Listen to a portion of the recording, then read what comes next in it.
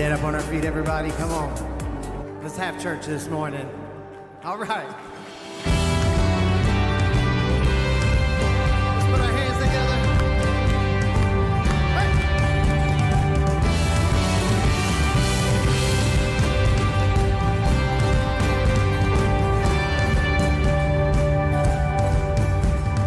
Taste and see that the Lord is good. His promise sure forever. And all I've seen is your faithfulness, and your love I'll rest forever. Come on. We want to see you. We want to know you. We want to feel your unforgettable love. We want to see you. We want to know you. We want to feel your unforgettable love.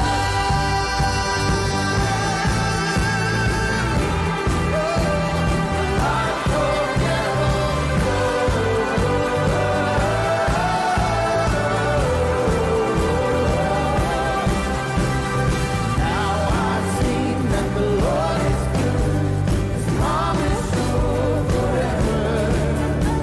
And all I've known is your faithfulness. Your love I'll rest forever. We want to see you. We want to know you. We want to feel your unforgettable love. We want to see you. We want to know you. We want to feel your unforgettable love.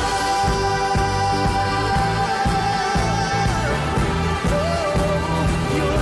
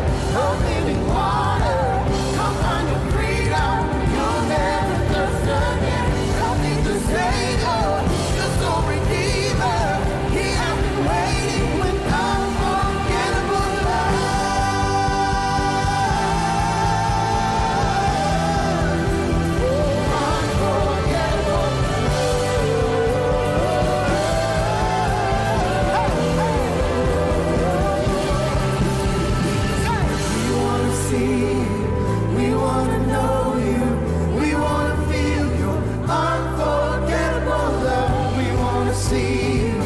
We want to know you. We want to feel your unforgettable love.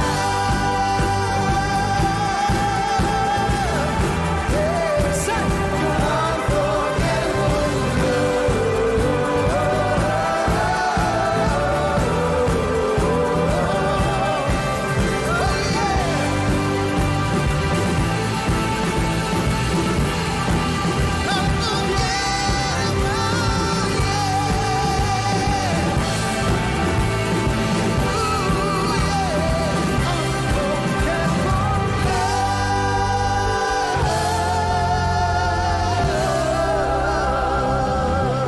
Come on, he's good. Let's put our hands together all over this house. Thank you, Jesus. Come and have your way in us. Do what only you can do. Hear our cry. Hear our cry, oh God. All our hearts long for. is to bring you praise.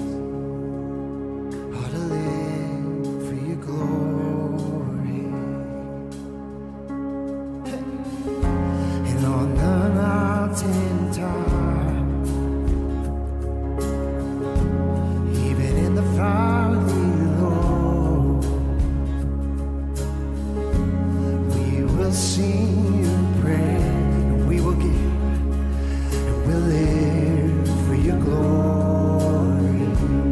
We will live for your glory.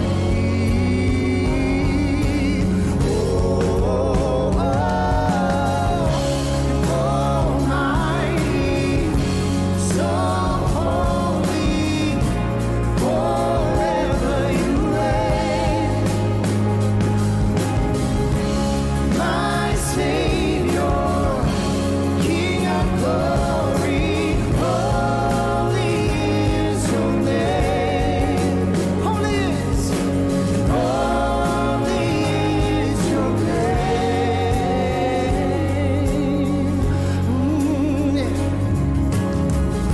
And on the mountain top, even in the valley, Lord, we will sing your praise, Father. Oh, we will live for your glory. We will live for your glory. You Almighty, so holy, forever you reign. My Savior,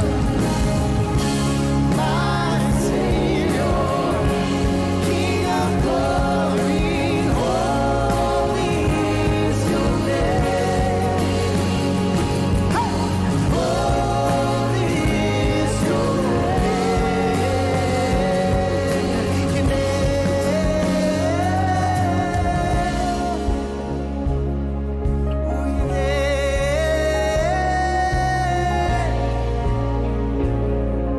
Your name.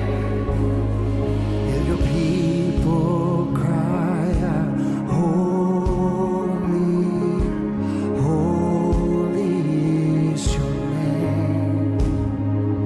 Hear your people cry out, holy, holy is your name. Come on, let's lift our voice. Y'all ready? Hey! Oh, hear your people cry out, holy, holy is your name. Come on, lift your voice. Hear your people cry out, holy, holy is your name. Holy is your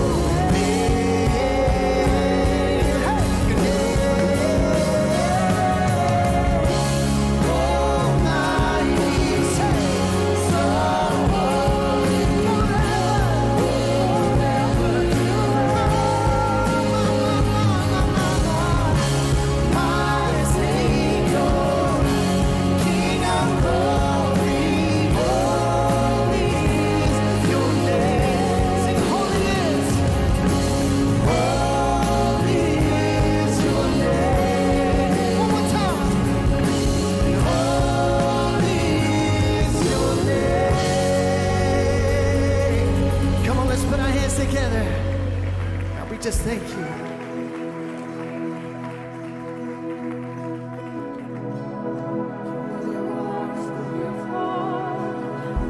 We praise your name, Jesus.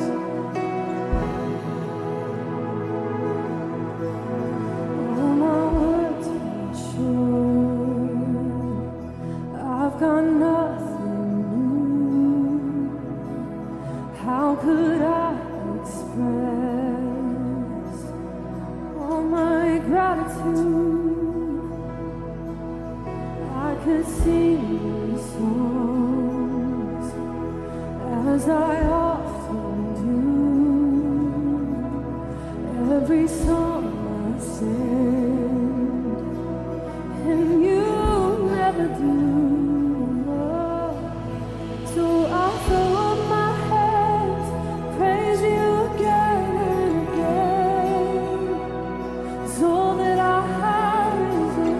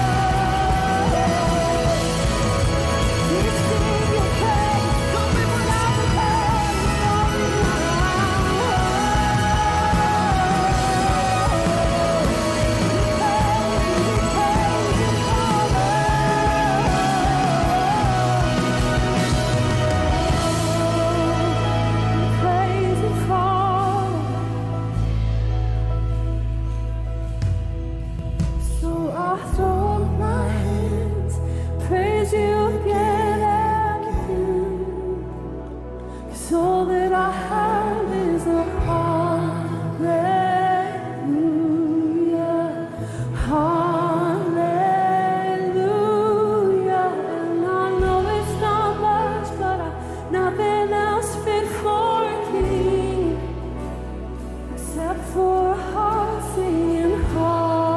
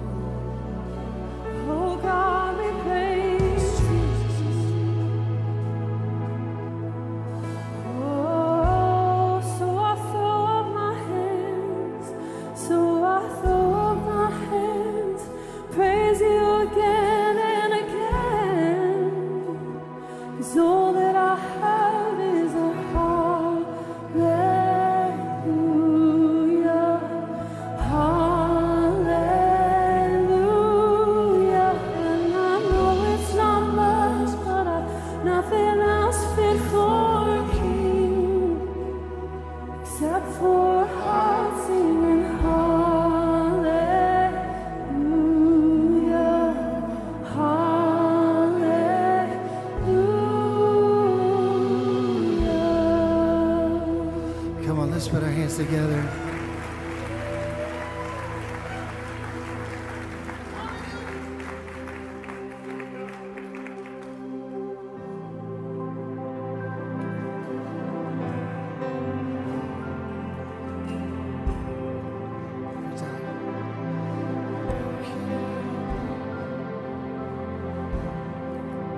Let His love invade every dark and broken place, every wall that separates.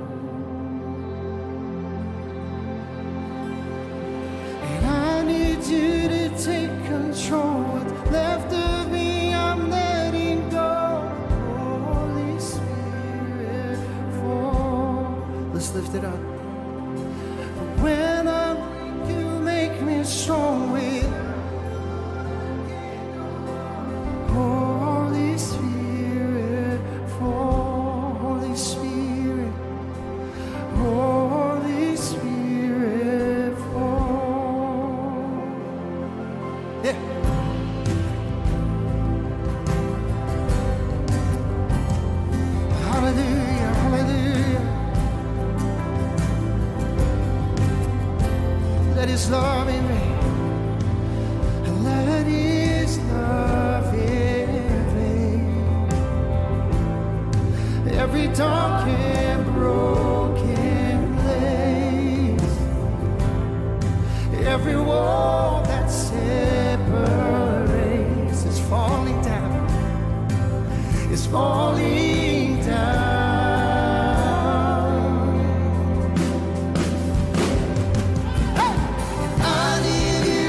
Take control, after me I'm letting go. Holy Spirit, oh.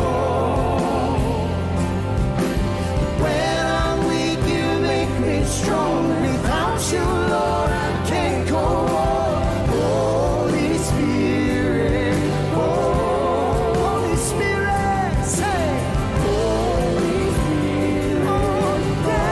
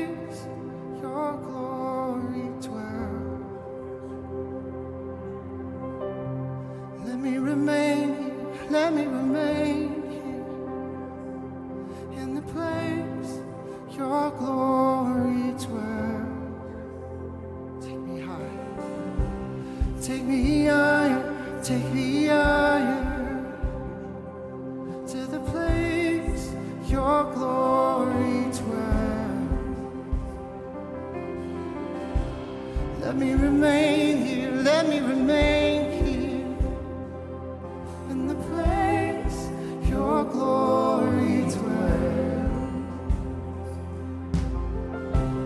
I find healing, I find freedom in the place your glory dwells.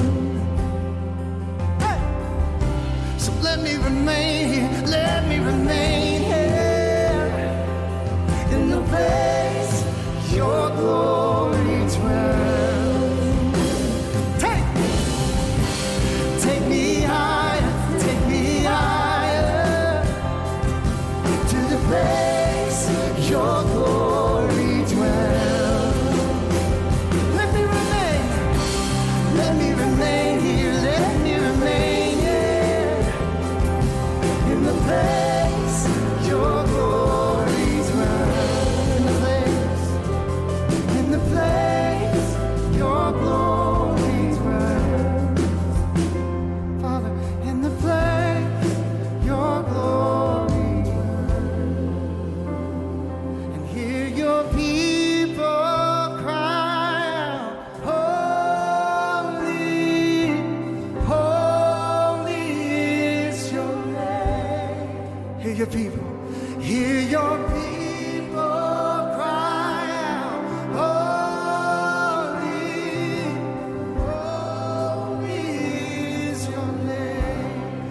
more time. Say, hear your people cry. Come on, come on.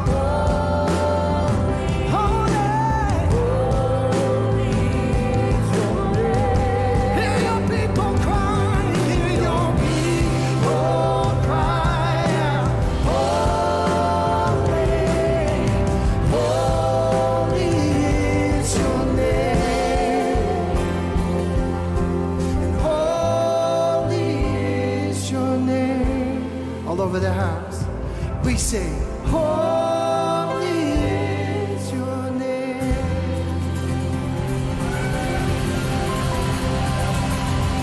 Come on, he's good. We thank you, Jesus, for what you're doing in this place. We thank you for your presence. Hallelujah. Thank you, Calvary Church. You may be seated. Hallelujah. Heavenly Father, we ask, God, that your sweet, sweet spirit that's in this place serve as a reminder of what it's all about, God. It's your presence. We thank you for your presence that's here today. And God, we ask that every day as we make decisions, you help us think about the end. You help us think about what this is all about. And Scripture tells us, God, that at the end, we get this awesome, beautiful crown, so valuable. But all we want to do with that crown is to put it at your feet and sing, holy is your name. So we don't take this presence that we feel here for granted, God. We know this is what it's all about. This is the reward. You are the reward of our worship, God. And you are honored in this place. Can we give the Lord one more hand clap of praise in this place? Thank you, Father. Amen, amen. Well, we are so honored that you would gather with us here today at Calvary Church. If this is your first time, we want to say welcome to Calvary. It's a packed house, and we love it that way. We love to gather together and excuse me, and worship the Lord together. So if this is your first time, they'll put a phone number up on the screen that you can text the word welcome to. That will send you a digital connect card. That way we can stay in touch with you. Also, we want to welcome our online guests. We have a tremendous online presence. And so if you're watching with us online, thank you so much. Thank you so much for being a part, just as much a part as if you were in this room. So we are so honored to have you all. We're going to transition into our time of giving now. And just as a reminder, they'll put up some different ways that you can give on the screen. If you have cash or check or a monetary gift like that, you can leave those in the drop boxes that are near the door. Amen. Let's go ahead and bless our offering. Dear Heavenly Father, we are so grateful, so very grateful for the opportunity to sow into your kingdom. It is a principle that you will never reject. That is that we reap what we sow. But God, because of your grace, you can do more with what we put in the ground if we just put something in the ground. So whatever we have to give today, God, we know that if we give cheerfully, you add your grace onto it, God, and you will do exceedingly abundantly above more than we could ask, think, or even sow. What we put into the ground will be blessed by you, and it will be used to change lives all around the world. We thank you, God, that you work like that. It's in your precious name that we pray. Amen and amen. A couple of quick announcements before our pastor comes up today. Next week will be our final growth track of the year. It is our afternoon growth track from 4:30 to 6:30. So if you are interested in joining the church and serving and being a part of what God is doing here, we ask that you go ahead. You can go online to visitcalvary.com and register for that on the events tab, okay? Also, as we come up on the holidays, we have our ways that you can be a part on our website on the main page. If you go to visitcalvary.com, you'll see one of the latest sermons up top. If you scroll down just a little bit, you'll see a Hope for the Holidays section. That's where you can see there'll be a Thanksgiving tab and a Christmas tab. For Thanksgiving, if you're wanting to be a part of what God is doing, there's a couple of ways, 2 ways. You can actually give monetarily, a donation to help fund the food that goes into the boxes. Also, there's a place where you can register to be a part of actually packing those boxes or delivering those boxes to the families. So whatever you feel in your heart to do, you can do either one of those things. And for Christmas, the 2 ways you can be a part is they're passing out cards where you can actually go shop for some of those specific items on those cards. And also the other way you can be a part is to register for the Christmas Day special that they're going to be having at Good Samaritan, where you kind of help families and mothers and fathers shop for their kids kids and help them provide gifts and give them that sense of ownership as they are able to pick out different gifts for their kids. The young adults did that with Good Samaritan a few years back, and I'm telling you, it's an incredible thing and blessing to be a part of. So those are some of the different ways that you can give this holiday season. How many of you know we're blessed to be a blessing? Amen. We're blessed to be a blessing. So that is what it's all about. Last thing before our pastor comes up, we just have a quick video announcement. If you would turn your attention to the screen. Amen.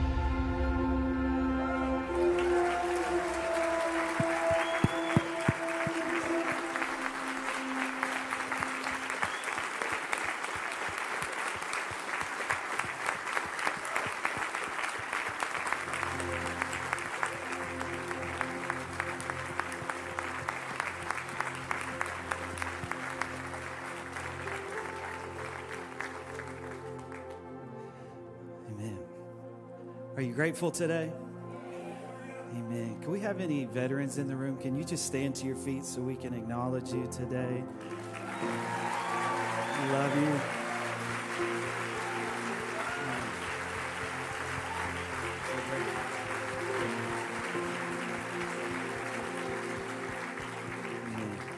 So grateful. If you have a Bible today, we're going to go to Nehemiah chapter 6. Nehemiah chapter 6. I want to talk to you from this thought. I don't know if this is the title for the sermon or not, but what does my job have to do with this? Sometimes there can be a real disconnect in our hearts and in our minds from the thing that we do to make a living and what we think we are called to do. Anybody ever felt that? And believe me, you can feel that even doing what I'm doing. It's a real thing. And I want to talk to you today about seeing the significance of the things that you're doing on a daily basis that maybe you're looking over and not seeing the miraculous in. For a lot of people, your normal is someone else's miracle. And I want to encourage you to see the miraculous in what God is doing right now. I think sometimes we can talk a little bit too much about what's going to happen and not enough about where we actually are. And I believe that we are not just going to thrive, but we have the opportunity to thrive right now, wherever we find ourselves, in whatever job, title, role, position we find ourselves, we can thrive in Jesus' name.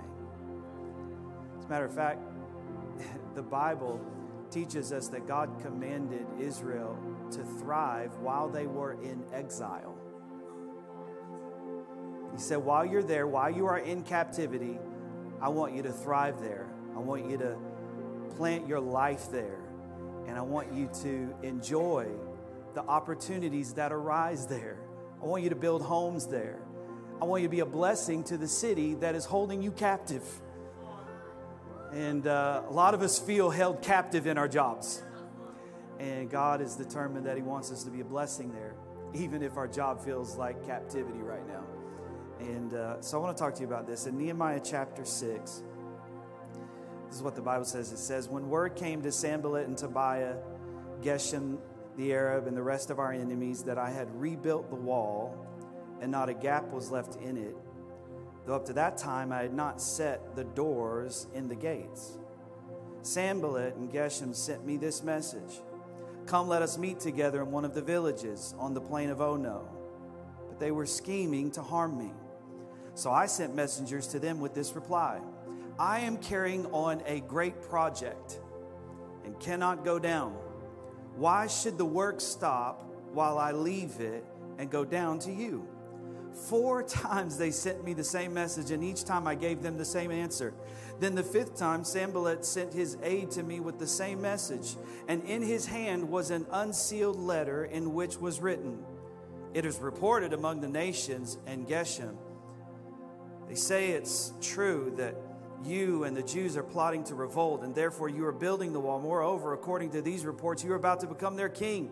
And I have even appointed a prophet to make this proclamation about you in Jerusalem. There is a king in Judah. Now this report will get back to the king, so come, let us meet together. And I sent him this reply. Nothing like what you are saying is happening. You are just making it up out of your head. Isn't that funny how most accusations start like this? I heard some people are saying, yeah, you're just lying, bro. You're just making stuff up. They were trying to frighten us, thinking their hands will get too weak for the work and it will not be completed. But I prayed, now strengthen my hands. I love that. I love short, powerful prayers. Didn't take a lot of time. He just said, I prayed, strengthen my hands. A lot of you are concerned that you're not praying well because you're not praying a long time. It's not about the length of the prayer. It's about the quality of the prayer. I love it. Nehemiah prays, but he gets to the point. I just need you to make my hands strong today. In Jesus' name, amen. I just need you to help me right now. Come on. Now, it doesn't have to be complicated. And then he says, one day I went to the house of Shemaiah, the son of Delaiah, and I went to the Mehetabeel. What is this name? Who was shut in at his home. And he said, let us meet in the house of God, inside the temple, and let us close the temple doors, because men are coming to kill you. By night they are coming to kill you. But I said, should a man like me run away? I tell you what, there is nothing more powerful than somebody who knows who they are. He said, or should someone like me go into the temple to save his life? I will not go. I realized that God had not sent him, but he had prophesied against me because Tobiah and Sanballat had hired him. He had been hired to intimidate me so that I would commit a sin by doing this, and then they would give me a bad name to discredit me. Remember Tobiah and Sanballat, my God, because of what they have done. Remember also the prophet and how she and the rest of the prophets have been trying to intimidate me. So the wall was completed on the 25th of Elul in 52 days. In 52 days. Wow. So Father, in Jesus' name, we thank you for your house. We thank you for your presence. We thank you for what you're doing. You are an awesome God. We thank you that when your word speaks of walls and a temple, it's not just talking about a physical place in an old land far away, but we are the temple of the living God. Our mind is a gate. Our ears are gates. We are your city. We are your dwelling place. And so help us to see how important the work is. In Jesus' name we pray. And everybody said amen. Let me give you a little bit of backstory on Nehemiah in case you're not familiar with him. But Nehemiah was working for King Artaxerxes as a cupbearer. And while he is working for him, some friends of his and his brother, they come into town and they share with him the condition of the people of God in Jerusalem. And they tell him that the city walls are burnt and the gates are burned and the walls are destroyed. There are holes in the walls, and the city is in chaos because of this situation. And the Bible says that his heart is overwhelmed. Now, before Nehemiah goes back to build the walls and the gates and restore the gates, the Bible tells us there's a man named Zerubbabel who has already come with a group of people who have rebuilt the temple, and a man named Ezra who has also been sent, and he's been a part of rebuilding the temple. But the city walls have not been rebuilt. And this is interesting because even though the temple has been restored, the people are still under threat because the city walls have not been destroyed. And so everything that happens on the inside is in jeopardy because they are not secure on the outside. This is the way the enemy works. He can allow you to come to church and have a revival in the house of God, but if you get outside of these walls and these doors, then he loves to attack what's happening on the inside. So not only do you need a relationship with God on the inside of the house, you need walls that protect your life on the outside of the temple. Can somebody say amen? Because if not, then everything that happens in here is at risk because you haven't secured what's going on out there. And Nehemiah has this burden and he wants to go back. And what's amazing about this is he doesn't live there. This isn't an immediate threat to his survival. He's got a great job. He's got a great life. He's got influence. But all of this doesn't mean anything to him because Nehemiah shows us a man who doesn't love what God has done for him more than he loves why he did it. Did you not get that? There are a lot of people in this room who love what God has done for them more than they love why he did it. Maybe you didn't get it. Let me give it a third time. There are a lot of people in this room who love what God has done for them more than they love why he did it. Nehemiah loved that God had blessed him and had brought him into this incredible place, but he realized that he didn't just bring him there for him. He brought him there for somebody else. And so he was willing to get uncomfortable even though he had a life that was comfortable because he realized that this comfortable life that I've been given was not for me. This was given to me for somebody else. And so I cannot fall in love with what God has done because what God has done, there's a why behind it. And that means that every person in this room that you have been positioned by God for a reason. You are not where you are for yourself. You are there for somebody else. And when you get a hold of that revelation in your life, you will start to live differently. So he realizes, okay, this all happening in my life, this access to the King, this life that I've been given, this influence that I've been given, this is not for me. This is for other people. And so the king sees that he's down and he's not really eating well and he's been fasting and praying. He's just kind of in a slump, it seems. And to the king, he's been just worried and concerned over this problem in Jerusalem. And so the king finally notices and he says, hey, what's going on with you? And he tells him what's happening with him. And the king looks at him and says, what do you want? And he's able to ask of him all of the things that he needs. He gets protection. He gets provision. He gets all of the things that he needs to go home and to rebuild the city walls. Now, this is the third group of people who have returned to Jerusalem. The Babylonians had held the people of God in captivity for 70 years. And then the Persians have come in and they have overthrown them. And Cyrus sent Zerubbabel back. And he also sent Ezra back. And now this king Artaxerxes he sent Nehemiah back. And Nehemiah gets back. And immediately Nehemiah surveys the land. And he gets a group of people together. And he trains them how to work and how to fight at the same time. Anybody know what I'm talking about? You got to learn how to work and fight at the same time. But he also had a group of people who their only job was to fight. They were barely saved. So, anybody got some people in your life?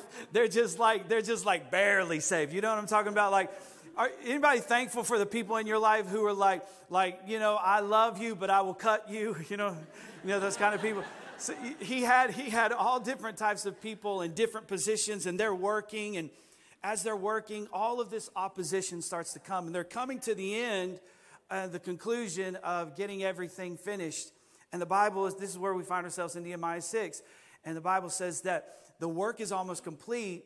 And these men, Sanballat and Tobiah and Gershom, they're wanting to meet with Nehemiah because they think, here at the end, sometimes when a project is getting near the end and you're tired, and that's why we leave a lot of things unfinished. Sometimes I'm stressed, not because I have a lot to do, but because I have a lot that's unfinished. You know what I mean? Like, there's a lot of stuff that I'm looking at, and it's like, man, that's going to take time, and that's going to take time. And maybe I started too many projects. Have you ever started too many projects, and you can't get to all of them? So you've got a lot of stuff started, but nothing finished. And they're at this place where they're tired, they're weary, they've been really frustrated by the people against them.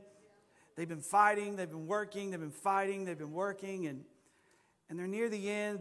The doors haven't been set, the gates haven't been set, and the enemy comes in with one more distraction. He comes in and he says, hey, let's get together, let's have a meeting, and let's talk about, everything that's happened. Their original ask doesn't seem like that bad of a thing. But I love Nehemiah because Nehemiah had discernment. And I've told you this before, but you need a level of discernment that matches your calling.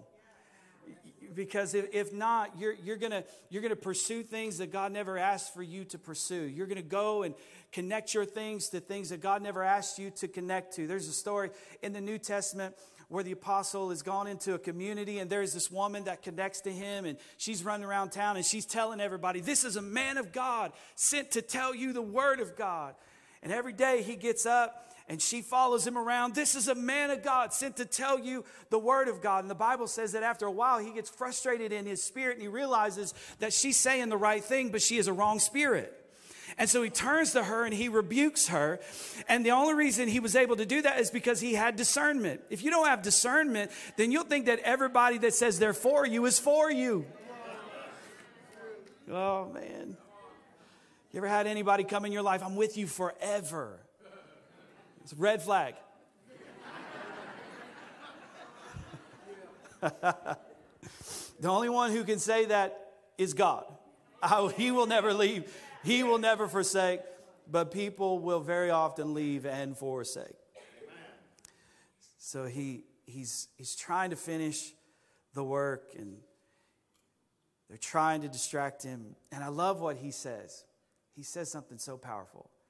And it just really hit me just over the past couple weeks. I've been just really studying Nehemiah, and the story is very familiar to me, but this hit me in a way it hadn't hit me before. He said, why would I stop this great work or this great project? It's amazing because how you see what you do determines its greatness. There were a lot of people who were looking at what he was doing and didn't think it was great. But he thought it was. And it doesn't matter what Sanballat and Tobiah think. It doesn't matter what other people think. If you think it's great, then it's great. I came to tell somebody you need to change the way you talk about what you do. And if you start to change the way you talk about what you do, you will start to see that God is even using it. And I want to tell you this today. I'm not saying your job is your purpose. What I am saying to you is that there is purpose in your job. And I came today to tell somebody who doesn't think what they are doing is great, that if you are there, you are not there by accident. If you are a child of God, He puts you places on purpose. You are planted there because God has a purpose in that work. That work might not be your purpose, but there is purpose in your work. Now listen to me. Proverbs 16:3 says, commit your work to the Lord. When I commit my work to the Lord, then I connect what I am doing to the work of God, and what it does is it gives my job eternal significance. And that thing that I'm doing for 40 hours a week is not just seen as a way for me to make income and provide for my family. But when I connect it to what God is doing, one way that you can connect your work to what God is doing is give. One way you connect, then your work now has eternal significance. Now you get up 40, 50, 60 hours and you work all of that time and you give into the house of God. And now your money is not going to just provide, for your vacation and for your bills. But now that money is going to help people hear the gospel, help marriages get restored, help addicts come out of addiction. And now what you do on a daily basis, even if it's just flipping a burger, has eternal significance. Every burger you flip is a soul saved.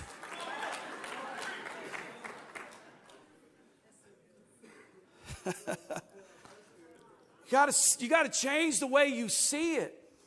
Ecclesiastes 9 and 10 says, whatever your hand finds to do, it's talking about work. Do it with all your might. For in the grave where you are going and I am going, there is no working or planning or knowledge or wisdom. You've got a short amount of time to give God your work. Consider this. Consider that in the New Testament, of Jesus' 132 public appearances, 122 of them were in the workplace or in the market. Of the 52 parables Jesus told, 45 of them had a workplace context. Of the 40 miracles in the book of Acts, 39 were in the marketplace. People are like, where are the miracles in church? There are miracles in church. The problem is the majority of the miracles that we're supposed to see are not in the church house. They are in the marketplace. They aren't done by your preacher. They are accomplished through your willing work. Come on, somebody. Jesus spent his adult life as a carpenter until the age of 30 before he went into a preaching ministry. Where? In the marketplace. Jesus never pastored a church. That's right.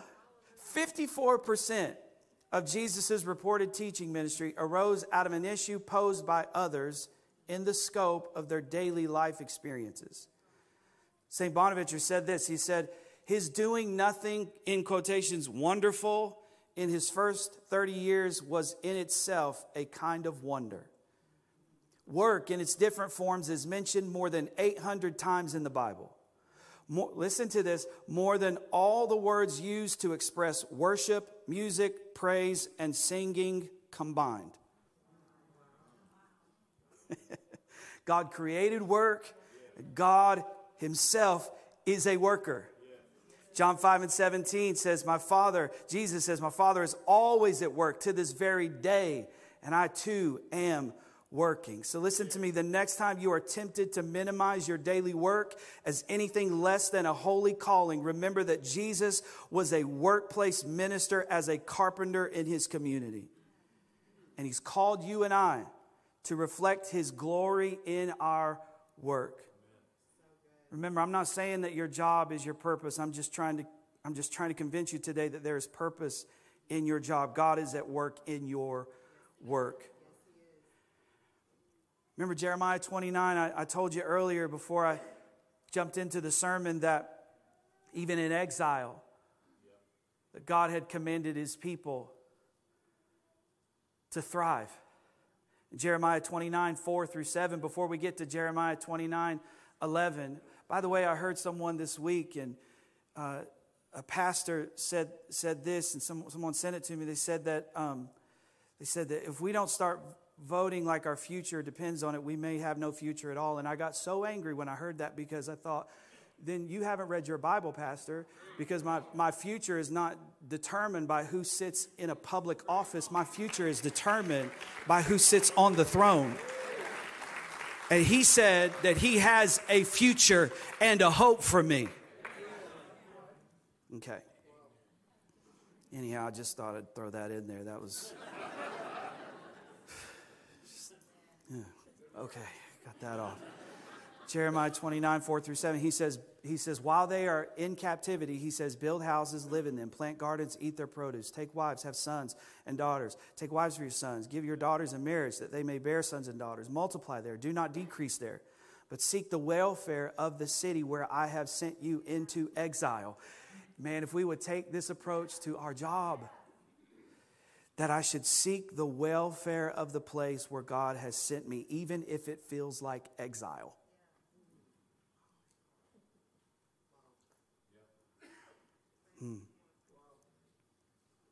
And how you feel about what you do will determine how distracted your life becomes.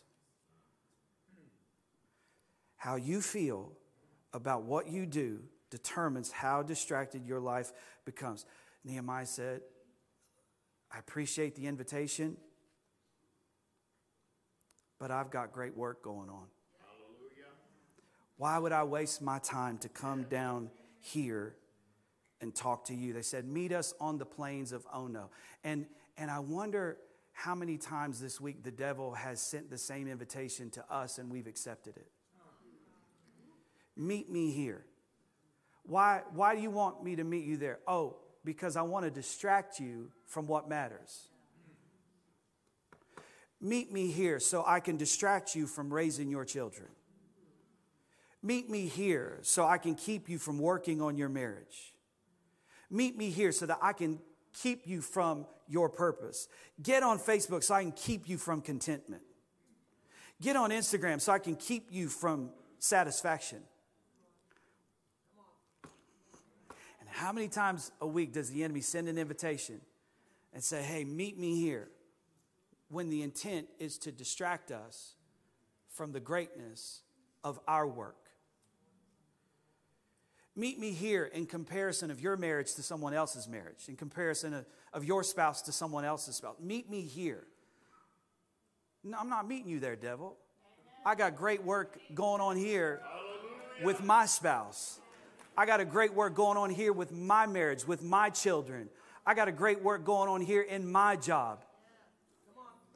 This is the reply you need to give, because the enemy, this is what he wants you to be, distracted. He wants you to be distracted because the reality is you have a great work. There's no reason for him to distract you if you are not doing something great. Anybody in this room who feels like life is full of distractions, that's because the devil hates what you are doing. He hates it that you are committed. He hates it that you are on that job and talking to people about Jesus. He hates it that you are a light in the middle of all that darkness. He hates it that you are the salt of the earth. He hates it that you are a city set on a hill. He hates that you are doing and taking your work seriously. So he tries to distract you with comparison. He tries to distract you with fear over the political climate. I had someone call me in tears this week. What are we going to do? I'm like, what happened? Did you lose your child? No, man, the guy I voted for, he didn't get elected. What am I going to do? Go back to work. Keep making a difference. This is all a distraction. It's all meant to get you caught up in stuff that is going to distract you from the purpose that God has for you. Thessalonians said, do everything you can to live a peaceable life, quiet to yourself. Take care of your own business. And sometimes the enemy gets us so distracted worrying about the business of other people. Y'all are freaking out about what's happening in Arizona.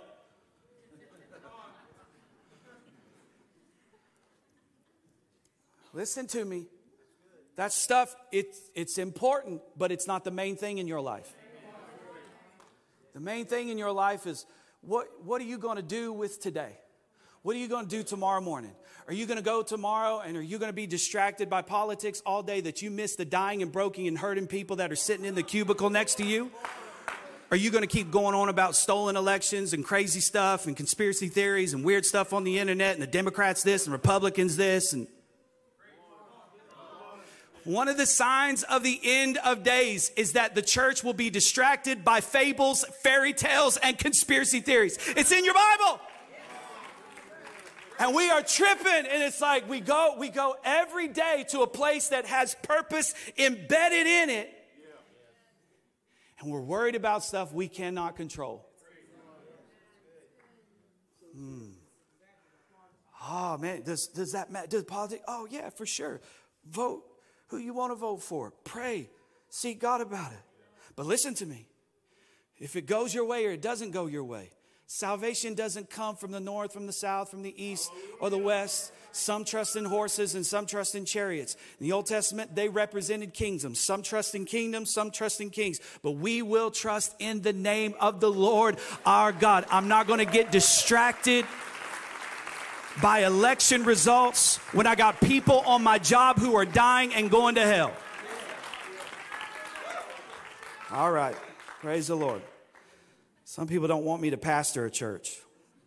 Well, you don't have to go to this one. I love it if you did, but listen, if you are offended now, you wait, because stay here any period of time. Everybody that's been in this room for any significant period of time has had to get over being offended at me. Harold, that was a loud amen. Oh, my gosh.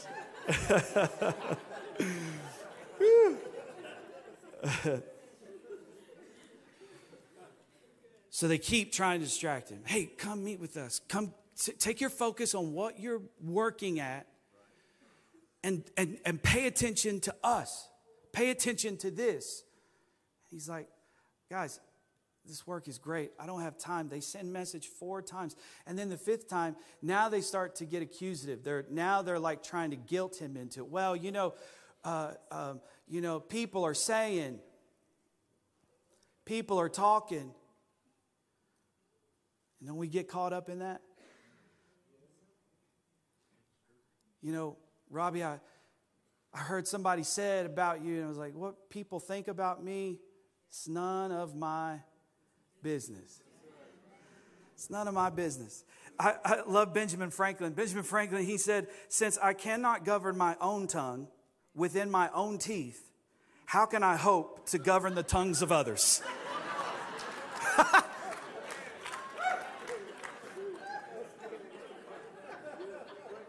Come on, man. Like, I can't even control me. What makes me think that I can control others? So they said, oh, man, there's all of these rumors going on about you, that you're this and you're that. And man, if you've never had to deal with rumors about you, then you've never done anything of any importance in life.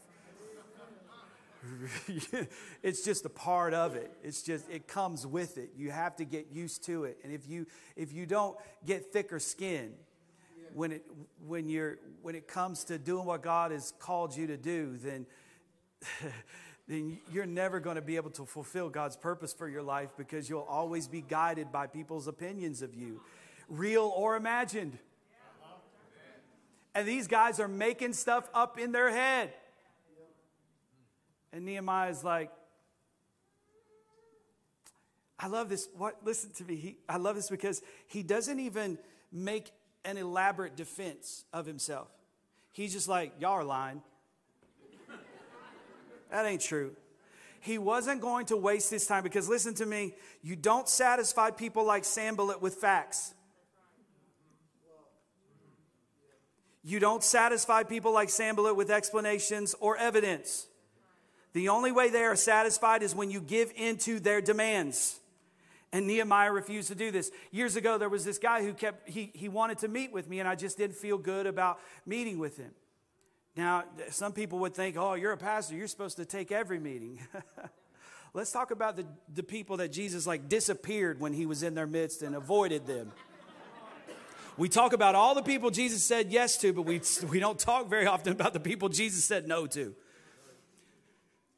And I'm not comparing myself to Jesus. That's not what I'm trying to do. What I am trying to say is that if Jesus could ignore some people. Okay. So I just don't feel good about it. And they kept messaging, and I was like, one of the ways I test people is just if they, whether or not they're just trying to get my attention or use my platform, because a lot of people just want to talk to me because they want me to they want me to get up and propagate their gospel. They want me to say what's, and so people get mad around here all the time because we won't promote businesses. We won't, I won't get up and put an ad for your company on the wall because I don't know, you could be a creep. I have no idea what's going on. So we're not going to do it. So he just kept wanting to meet, and he had this proposal that he wanted to make, and I was just like, I'm just not.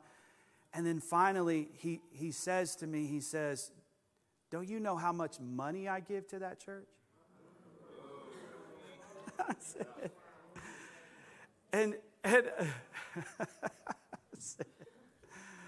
I said, bro, people like you have come and gone for almost 40 years now. I could care less how much money you give. Well, he never contacted me again. And I just wonder what type of harm I saved myself from, because I was willing to, and this is what he was also not just trying to get a meeting with me, but because I wasn't meeting with him, he was spreading rumors about me. And I'm thinking, what kind of harm did I keep myself from because I had the discernment to understand that I don't have to accept every invitation. Come meet with us. No, I'm good. Oh, you think you're better than us? No, I'm just good. I'm fine. I don't need what you're selling. I don't need what you're offering. You've seen enough gangster movies to know if you take that money, they got you.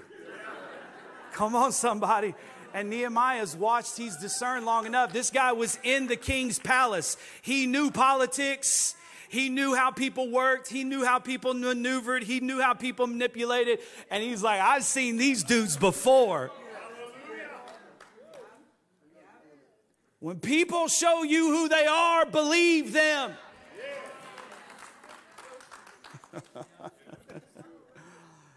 So he said, nah, man, I'm good. So they start to make up lies about him. He says, I'm fine. I don't even need to really defend that. Y'all are lying anyway. And then the Bible says someone approaches him with a prophecy.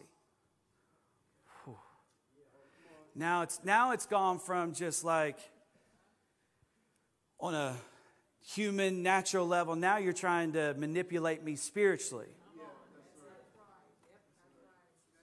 Oh, man, I've seen a lot of people, especially over the last 3 years, try to use prophecy to manipulate. Manipulate even God. Like he's supposed to do what we say instead of we do what he says. But so this guy's like, man, there's someone, they're coming to kill you. And he goes, hurry, we need to go to the temple and hide. And I love what Nehemiah said. He said, what kind of man do you think that I am? Do you think I need to run and hide? Amen. That's some Braveheart stuff right there. That's some like William Wallace, something about just, I don't know if it's just that part of me that was made for like the Colosseum and to like, we're all like hoodied out now, like. Years ago, dudes, I was fighting in Colosseums and killing bears and lions, bro. Guys like me. This is part of you that's just like, I love that because I think in the day we live in, this is what the enemy wants. He wants you to look because things politically aren't working the way you want them to work, or maybe they are, but you still don't like. I read a poll the other day. Someone said 75% of the people in this country don't like the direction this country is going in. 75%. And that can cause a lot of people to just want to run and hide. And the devil keeps saying, telling people. I had a couple come up to me the other day. They were talking about newly married. They were just talking about, should we even have kids? Why? Well, we're just not sure about the world they're going to grow up in. Oh, my. Don't you realize that God makes us with the day that we are living in mind? In the same way, He makes the palm tree with the wind in mind. He made you with today in mind. He knew every wind that was going to blow, every storm that was going to come, every evil intention of the devil, and He made you with all of that in mind. You were born for such a time as this. Why should someone like you run and hide anymore?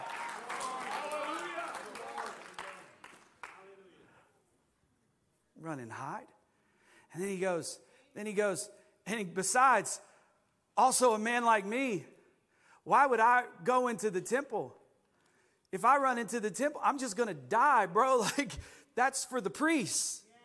It's an amazing thing. I come to you with a prophetic word, but I'm prophesying to you something that's opposite of Scripture.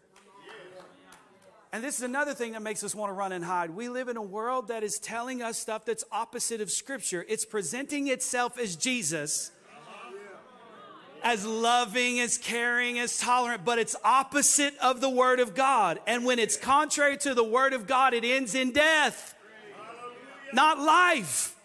And you can put all the Jesus quotes you want to on it, but if it is contrary to His Word, He would never ask you to do it or approve of it. We live in a culture that makes us just want to run and hide. And run and hide where? You just go run and hide in your church on Sunday. Just go run and hide in the church. Just go run and hide in the church. The church was never really meant to be a place for us to just run and hide. The church was a place for us to go run and get equipped so that we can run our streets with the light of Jesus Christ. We might run to here, but we don't hide here. We are hidden in Christ. And so I'm hidden in Christ, whether I'm in this room or I'm in my car or I'm on my job or I'm in another country. I'm in Christ. So look at me. Look at me. There is no reason for you, someone like you, to run and hide. So he finishes. The Bible says that they finish, and they finish in 52 days. This was one of the fears that the enemy had, is that the work would be completed fast, because they knew if God got involved in the work, then it wasn't going to take as long as it should take to be finished. And there are some things that God wants to do in your life quickly. But the reason it's taking so long is because you're so distracted. What should have taken 52 days has taken 52 years. Because you're so distracted. Oh, you need me to come to that meeting? Okay, I'll be back. We'll finish later. Oh, man, scrolling. Oh, man, look at, their marriage must be so good because they're in a place that looks so good.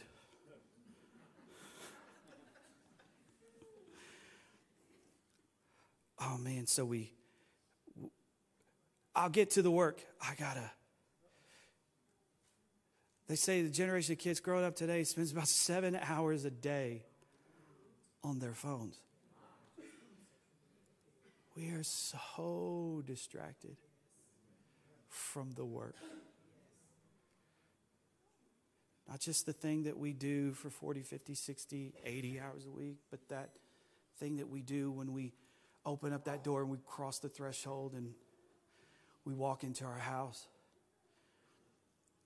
We sit down and we haven't given our work to the Lord, so we're not experiencing supernatural strength in our work. Listen to me. God doesn't want to just give you supernatural strength to travel the world and preach the gospel. God wants to give you supernatural strength to work on cars, to work on deals. Come on. to cash people out. God wants to give you supernatural strength. And when you operate in that job like it's just this thing that you have to do to get money, but it's not got any eternal significance, it's not connected to the plan of God at all, no wonder you're so tired from doing it, because God's supernatural strength is not involved in doing it. You don't see it as something that He is doing with you and in you. And so when you get home, no wonder you're exhausted. You know, the work that starts when you walk in the door of your house, the work of, hey, Dad, let's go throw the football. I'm too tired, bro. Maybe later. Hey, Mom, can you help me with this? Oh, I'm just so tired. I've been doing this all day. And let me tell you, God wants to give you supernatural strength to do the work that's assigned to you. That's assigned to you. But you are wasting all of your energy on things that are not assigned to you. I said, I don't have time for all of that. I can't meet. I've got a great work going on. What about the accusations? I don't have time for that. I've got too much good going here. I can't spend my time listening to what people are saying about me. What about their threats? Oh man, I get it. I hear it, but I'm a child of God. I was sent here by God. If God is in this, then God's going to take care of me. And if I don't make it out of this, then it was my time to go. But I'm not going to live as I'm a person who should run. So Father, in Jesus' name, help us to see what we do as great. It's great. It's great. It's great. God, you are good. You have good intentions. You have good plans.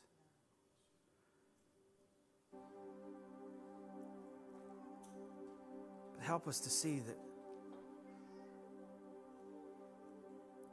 not all of those good plans and good intentions are somewhere in the future at some other location or some other job or with some other person or in some other situation. Help us to see that you are good now. Robbie, He's good in the middle of this. Robbie, you don't understand. I can't stand where I work. Rob, you don't understand. This job has nothing to do with my degree. This job has nothing to do. Listen, I am not telling you that your job is your purpose. I'm telling you there is purpose in your job. Help us to see the purpose in what we do. And help us to take whatever we do and commit it to the Lord. In Jesus' name we pray. And everybody said amen. Will you stand on your feet with me today? I just want to ask, as you're standing, every head bowed, every eye closed, if there's any person in this room who would say, Robbie, man, I'm feeling far from God today. I'm not only feeling far from purpose or far from significance, man, I'm feeling far from God today. And I need a relationship with the Lord. And maybe you're here and you've never had one, or maybe you are here and you want to make a decision to come back today. You'll find that as you make that decision to come back, that He's there with open arms waiting on you. And if you're in the room today and you've never made a decision to follow Jesus, and maybe you're sitting there thinking, why should I follow Jesus? Because if you don't follow Jesus, you'll follow yourself right into an eternity separated from God. You need Him because He's the only way that you escape eternal punishment for your sin. You need Him.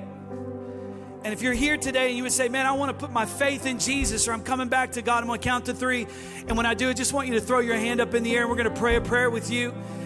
And I believe that maybe there's not a huge significance in the arrangement of this prayer, but there's a huge significance in the heart of the person who is saying the prayer.